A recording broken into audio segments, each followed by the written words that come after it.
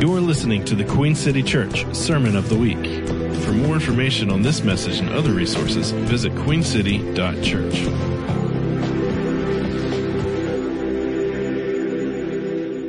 Good morning, good morning. Welcome, welcome. Hello, hello. So glad to be seen by all of you there on our QCC live stream service. Welcome, welcome.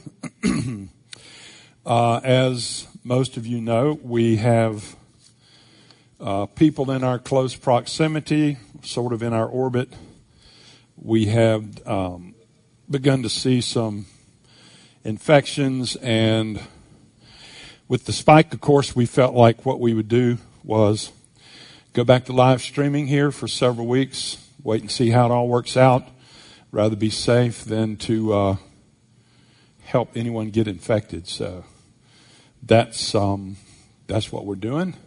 We're so grateful to be here, though, by live stream. Andy and Ethan, great job. Thank you so much. Feels good in here. Feel good in here. We do have some people there on the third row who showed up anyway. God bless you. Glad to have you. It's awesome. Awesome, awesome. I wondered who would do that, quite honestly, and now I know.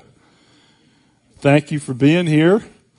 We're going to continue to live stream until further notice. Like I mentioned earlier, we will just check it from week to week. We're going to receive our offerings this morning.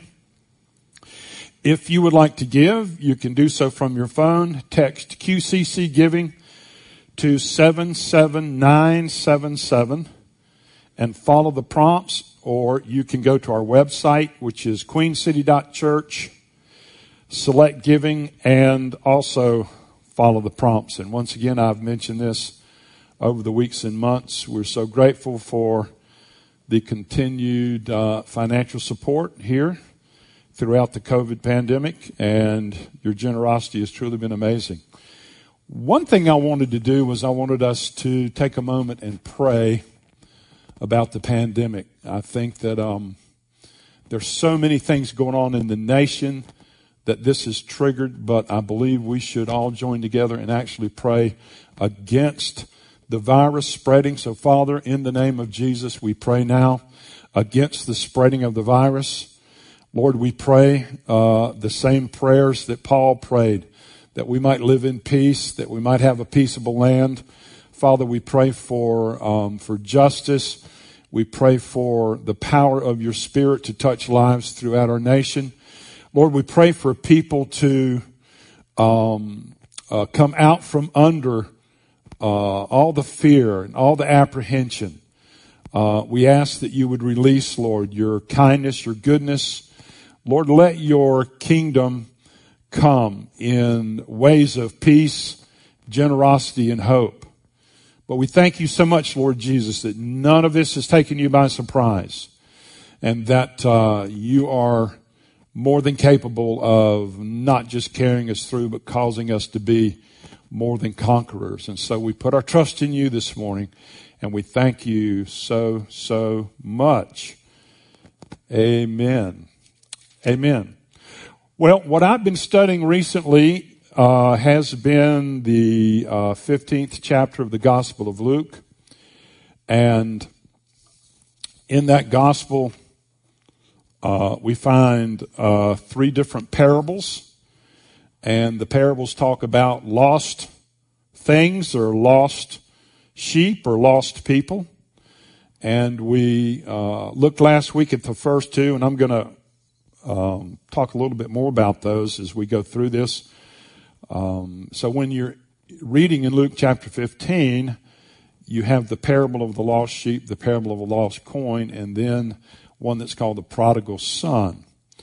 But one of the things I want us to note and really, really understand that the purpose of these parables provide a stark contrast between the religion of Jesus' day and the kingdom of God that Jesus came to institute, and compares the difference in Jesus' worldview and the Pharisees' and scribes' worldview, which was constantly at odds.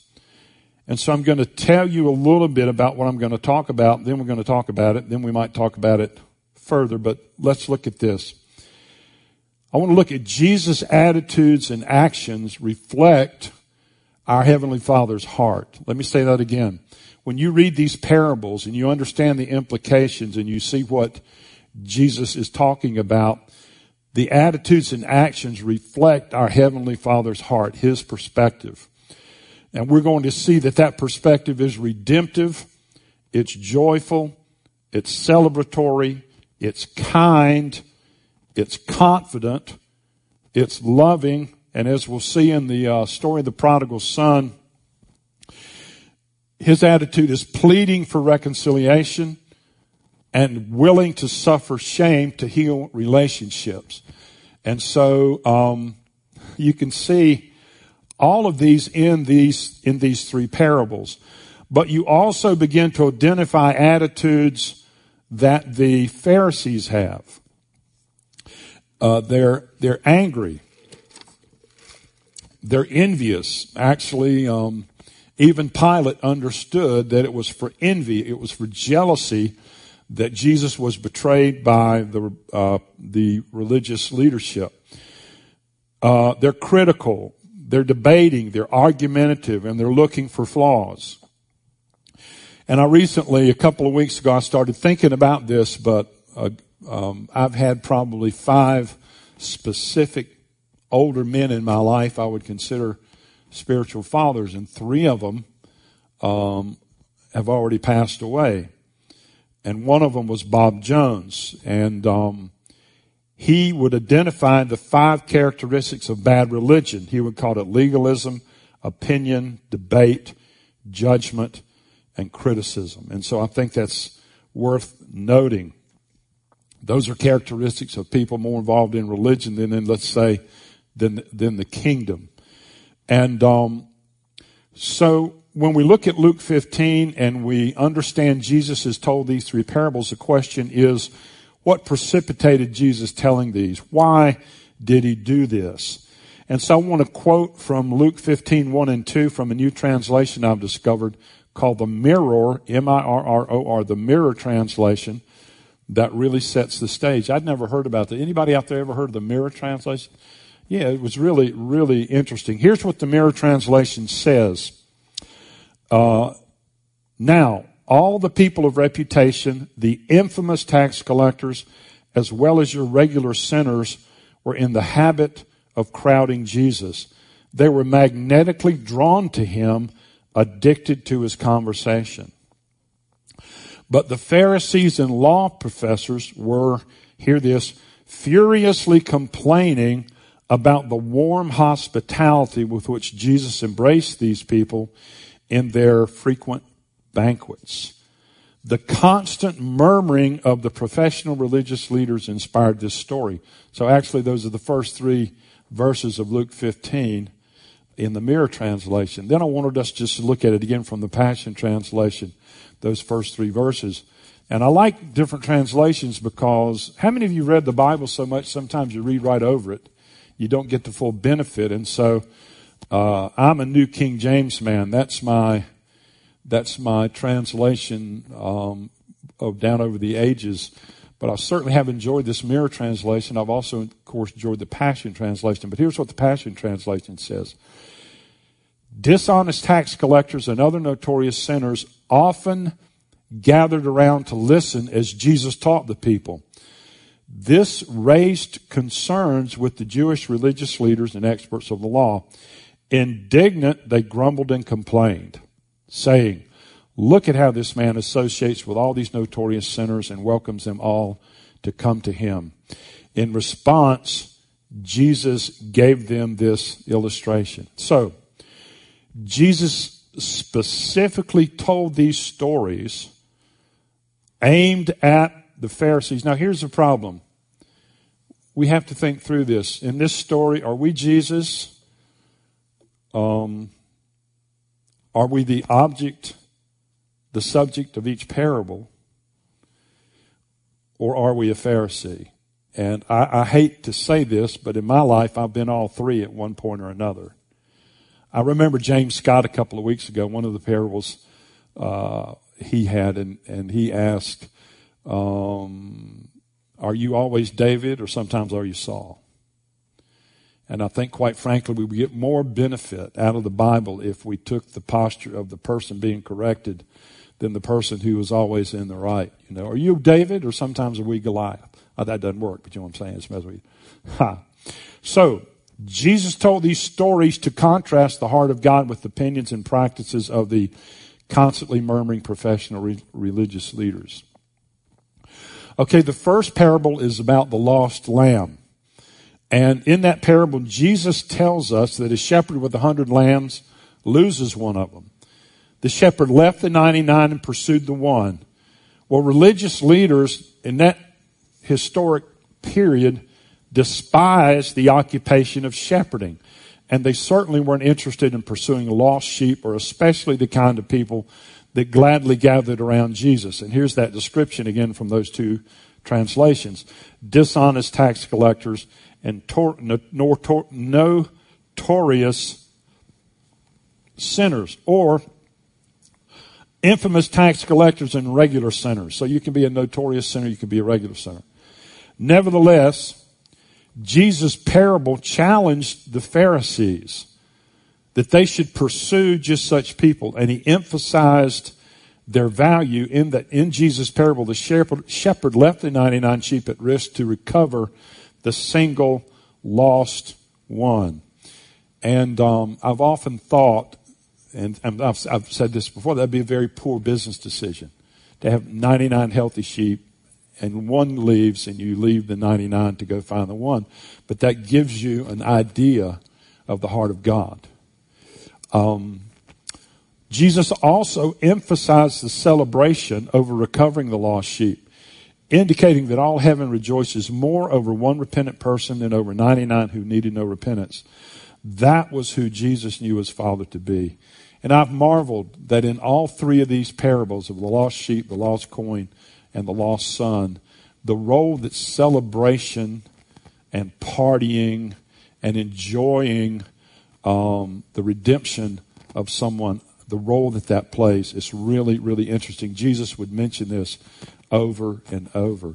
And we also saw that in one of these translations, it talked about Jesus attending these banquets which they were constantly having. So, you know, it's amazing. Jesus was not afraid to go right into these parties that tax collectors and notorious or regular sinners were having. So, well, I like that idea about the celebration. I like that idea about heaven rejoicing more over one repentant person than over 99 who needed no repentance. And another point that Mirror translation mentions is that when it talks about a repentant person, it's actually talking about a person who comes back to their original intent, their original purpose, who they really are. And so there's an element of repentance that involves coming into exactly who God created you to be. And so when I'm looking at this first parable, I've noticed different characteristics of God that he demonstrated in this parable. One of is this loving perseverance. Verses 4 and 5 in Luke 15 says that the shepherd searched in the wilderness for that one lost lamb and did not stop until he found it. Another characteristic, I've begun to mention this, is joy and kindness, just the kindness of God. Actually, in some of the epistles of Paul, he identifies kindness as an apostolic virtue.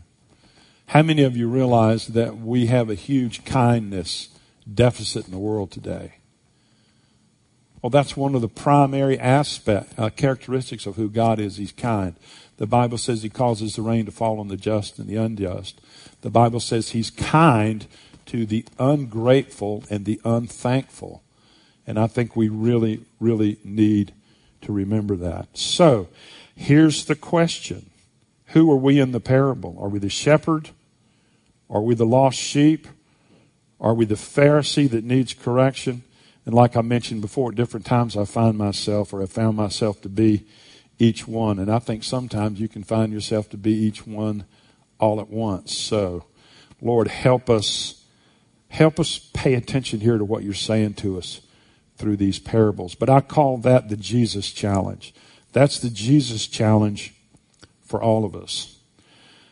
Okay, we talked about the second parable, and it describes a woman who had 10 valuable coins. One, although in her house, was nevertheless lost. So she swept her entire house, diligently searching every corner of her house for that one lost coin. And it just can't be lost on us. The words of Jesus, as what he's doing is describing his heart for people, and he's describing God's heart for people, that in the case of that lost lamb, it says he searched the wilderness until he found that lamb. And when we see this about the lost coin, the woman searched every part of the house, it says, the entire house, every corner of that house for that one lost coin. And one of the things that the Lord had showed me years ago was that the coin was just as valuable lost as it was found. And I think one of the ideas we have is that when we're saved and Jesus saves us, He provides us with our value because we don't have any until He finds us. And that's simply not true. I think the price that Jesus paid for us, but what He was willing to do for us, indicates our value. It begins to define for us our value. So, in that second parable, she swept her whole house, diligently searching every corner. And another thing Jesus did in this parable is he used a woman as a picture of what God was like, and that was also very offensive to the scribes and the Pharisees because of their low view of women. And so in both of these situations, Jesus picked something that was offensive to the scribes and the Pharisees. Once again, in the parable of the lost coin, Jesus emphasized the value of the individual. Every person is of infinite value to God, whether lost or found. And I like, too, his emphasis on the great joy and celebration, that the restoration of both that lamb and that coin elicited, provoked, stimulated, and prompted both parables in the heart of God, in the heavenly realm, and among the angels. So, God values people. God is in pursuit of every single person. He celebrates their return, and He does so gladly. I read recently that the term lost implies ownership. Let me say that again. The term lost implies ownership. You cannot be lost unless you belong. And in both of these first two parables, belonging or ownership is assumed. The lost lamb belonged to the shepherd's flock, and the lost coin was in possession of the woman of the house. And I think what we need to realize is God looks at us as belonging to Him in a very real way. Okay, now we're going to look at the third parable, the parable of the prodigal son.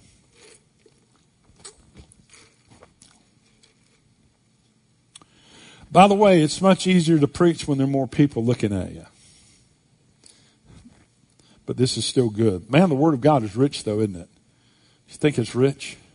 So full. Lord, open it up to us.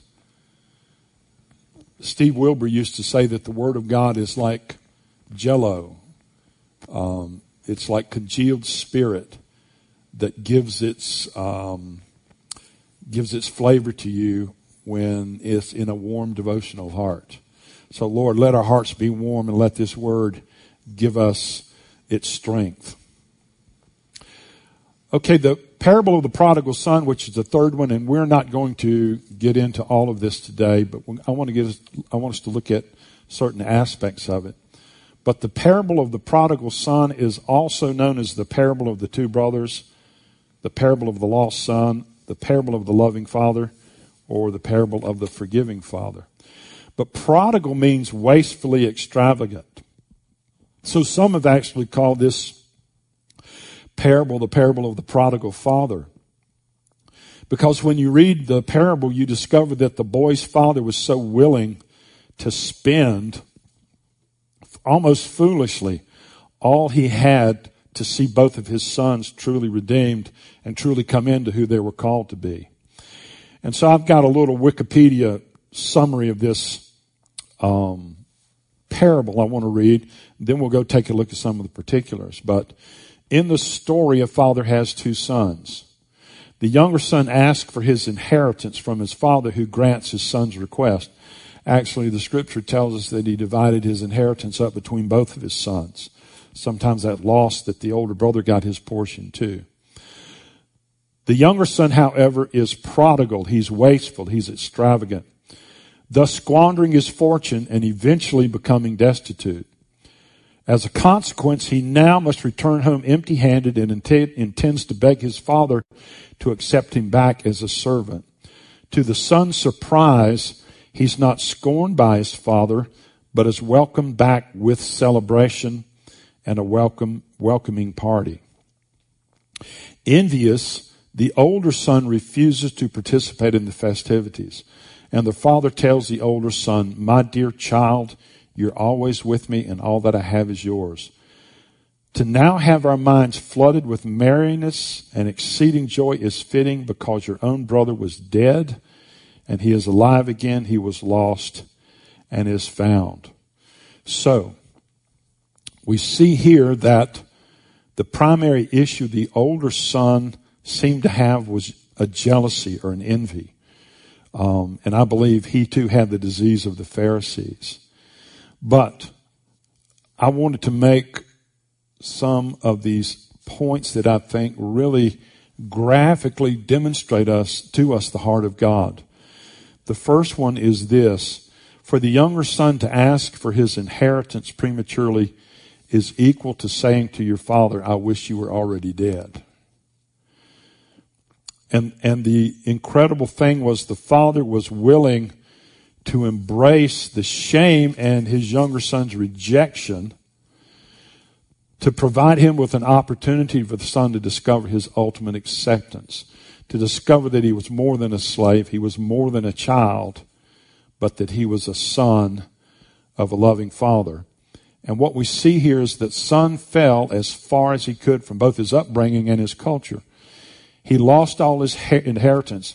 You know, I had always heard that younger son had been eating pig's food, but if you read the scripture closely, it says they wouldn't even give him pig's food. That's how terrible a situation he was in. So, a Jew could fall no farther than raising pigs or even eating the food that pigs eat. There could be no more demeaning experience for a young Jewish man. They didn't raise pigs. Pork was against the Jewish law to eat.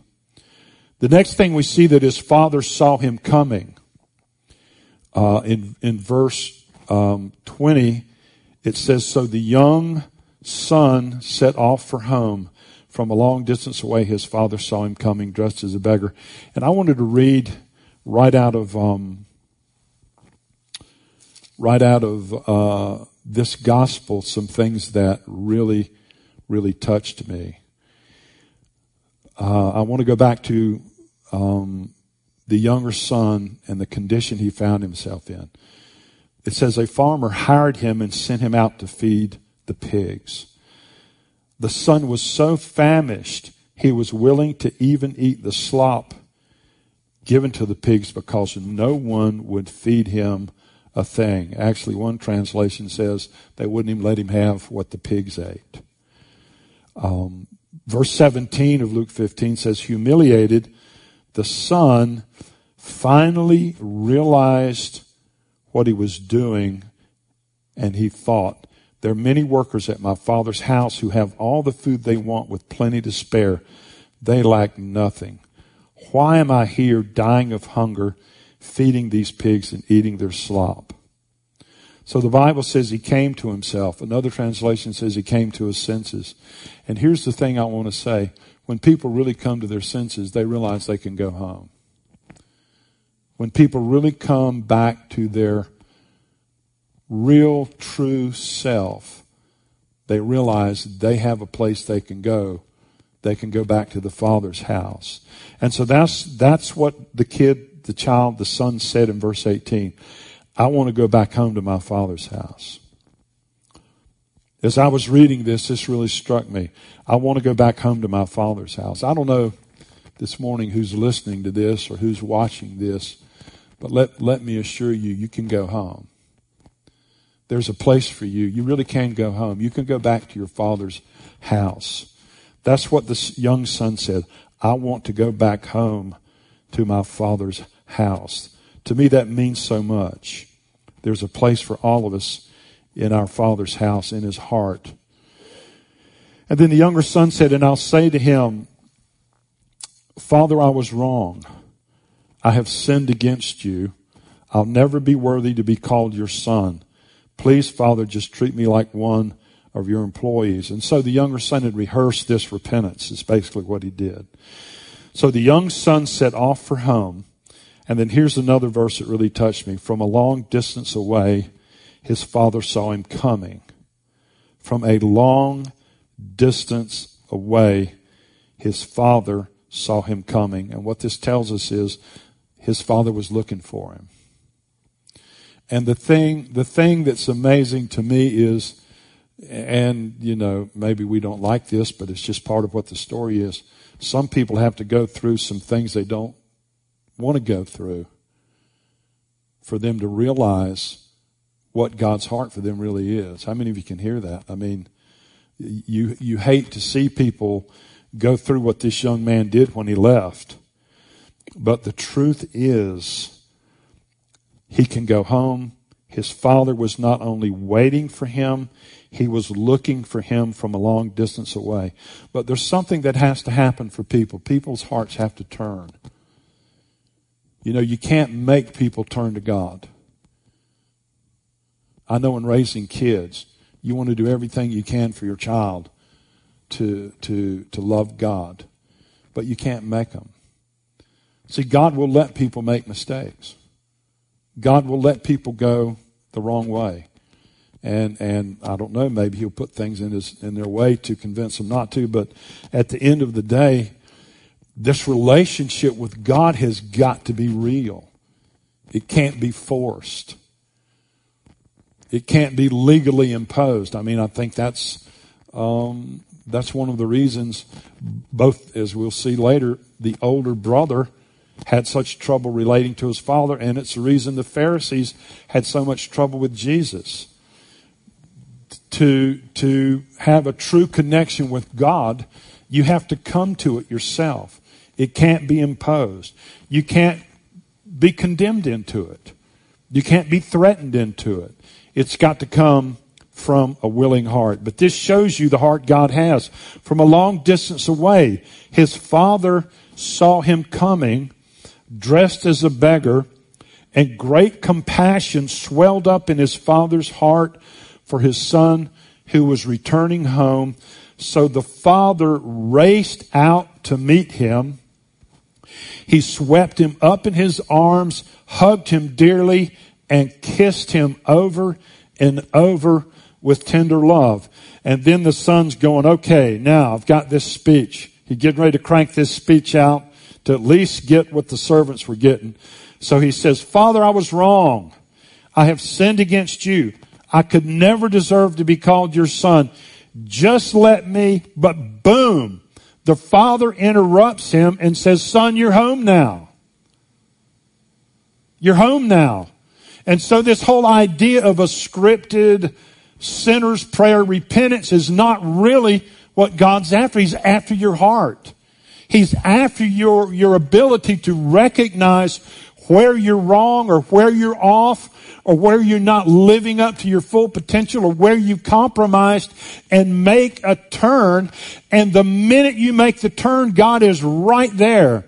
Right there. He says, son, you're home now. Man. he turns to his servants and he says, quick, bring me my very own best robe and put it on him. Bring the ring, the seal of sonship, and put it on his finger. Bring out the best shoe that you can find for my son. Let's prepare a great feast and celebrate. For this my beloved son of mine was once dead, but now he's alive again.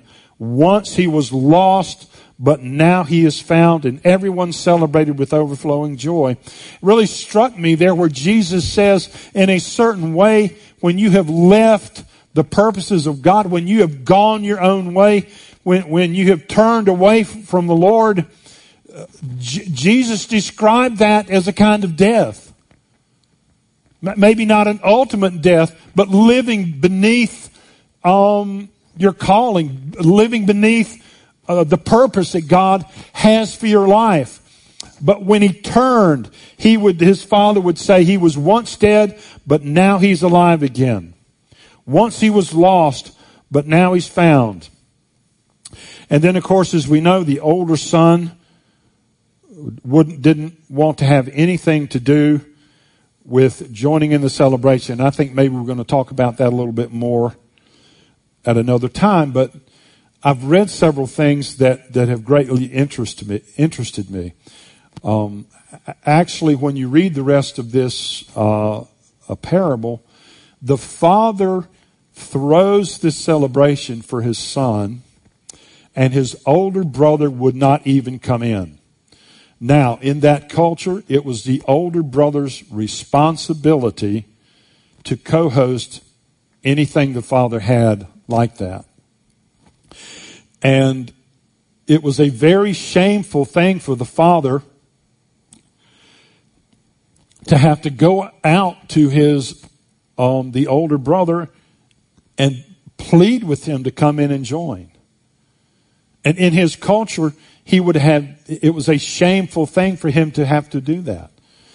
And there's another thing I saw that was very powerful. We see that from a long distance away, his father saw him coming, and he took off running towards his son. And as I've been studying this, we find out that it was a humiliating thing for an older Jewish man to run, to hike up his robes, and to expose his bare legs. Nevertheless, that's exactly what he did. He shamed himself to help recover his son. And there's a reason he ran out to meet him. There's a reason he was watching for him, because the author Kenneth Bailey in The Cross and the Prodigal explains that if a Jewish son lost his inheritance among Gentiles and then returned home, the community would perform a ceremony called Kizazah, K-E-Z-A-Z-A-H. They would perform this ceremony called Kizazah. And what they would do was that if a Jewish man left the community, if he went and lived with Gentiles, if he lost his wealth, when he came back, when he would come to the city gates after having lost his wealth, the city elders would confront him at the city gates. They would throw down a pot in front of the young man, symbolizing that the broken relationship that now existed excluded him from the community. That's why his father ran to meet him. He wanted to beat those people who would further shame his son. So, several things. What's Jesus like? He's redemptive. He's joyful. He's celebratory. He's kind. He's confident. He's loving. He's pleading for reconciliation. And he's willing to suffer shame to heal relationships. One of the most shameful things that ever happened in the world was the crucifixion of Jesus. And that's the exact thing he was willing to do to redeem us. He was willing to be made sin for us, that we might be made the righteousness of God. He was willing to bear our shame so that we wouldn't have to bear it. Anyway, that's a little bit of a teaching this morning on those three parables. Maybe we'll continue some of that next week. But anyway, why don't we pray? All of you at home, please stand up. No, you don't really have to. Father, we ask this morning that the truth of the gospel would penetrate us.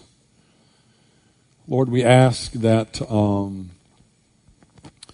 with everything going on, we would grow closer to you. We would embody who you are. We would be like you. Lord, we have a long way to go in some ways, but we're asking for that, Lord. We're asking that you would do something new in our nation. Lord, you would do something redemptive again in our nation. Lord, you would bring people together. You would heal brokenhearted people. You would restore confidence and justice. And Father, we pray that you would do all these things in the name of your Son, Jesus. And Lord Jesus, we do love you. We do thank you. You're so good to us.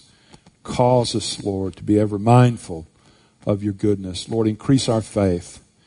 Increase our trust as we just look to you and lean to you. Father, bless Queen City Church. Bless the city of Charlotte. I live in Fort Mill. Bless Fort Mill. Bless the two states.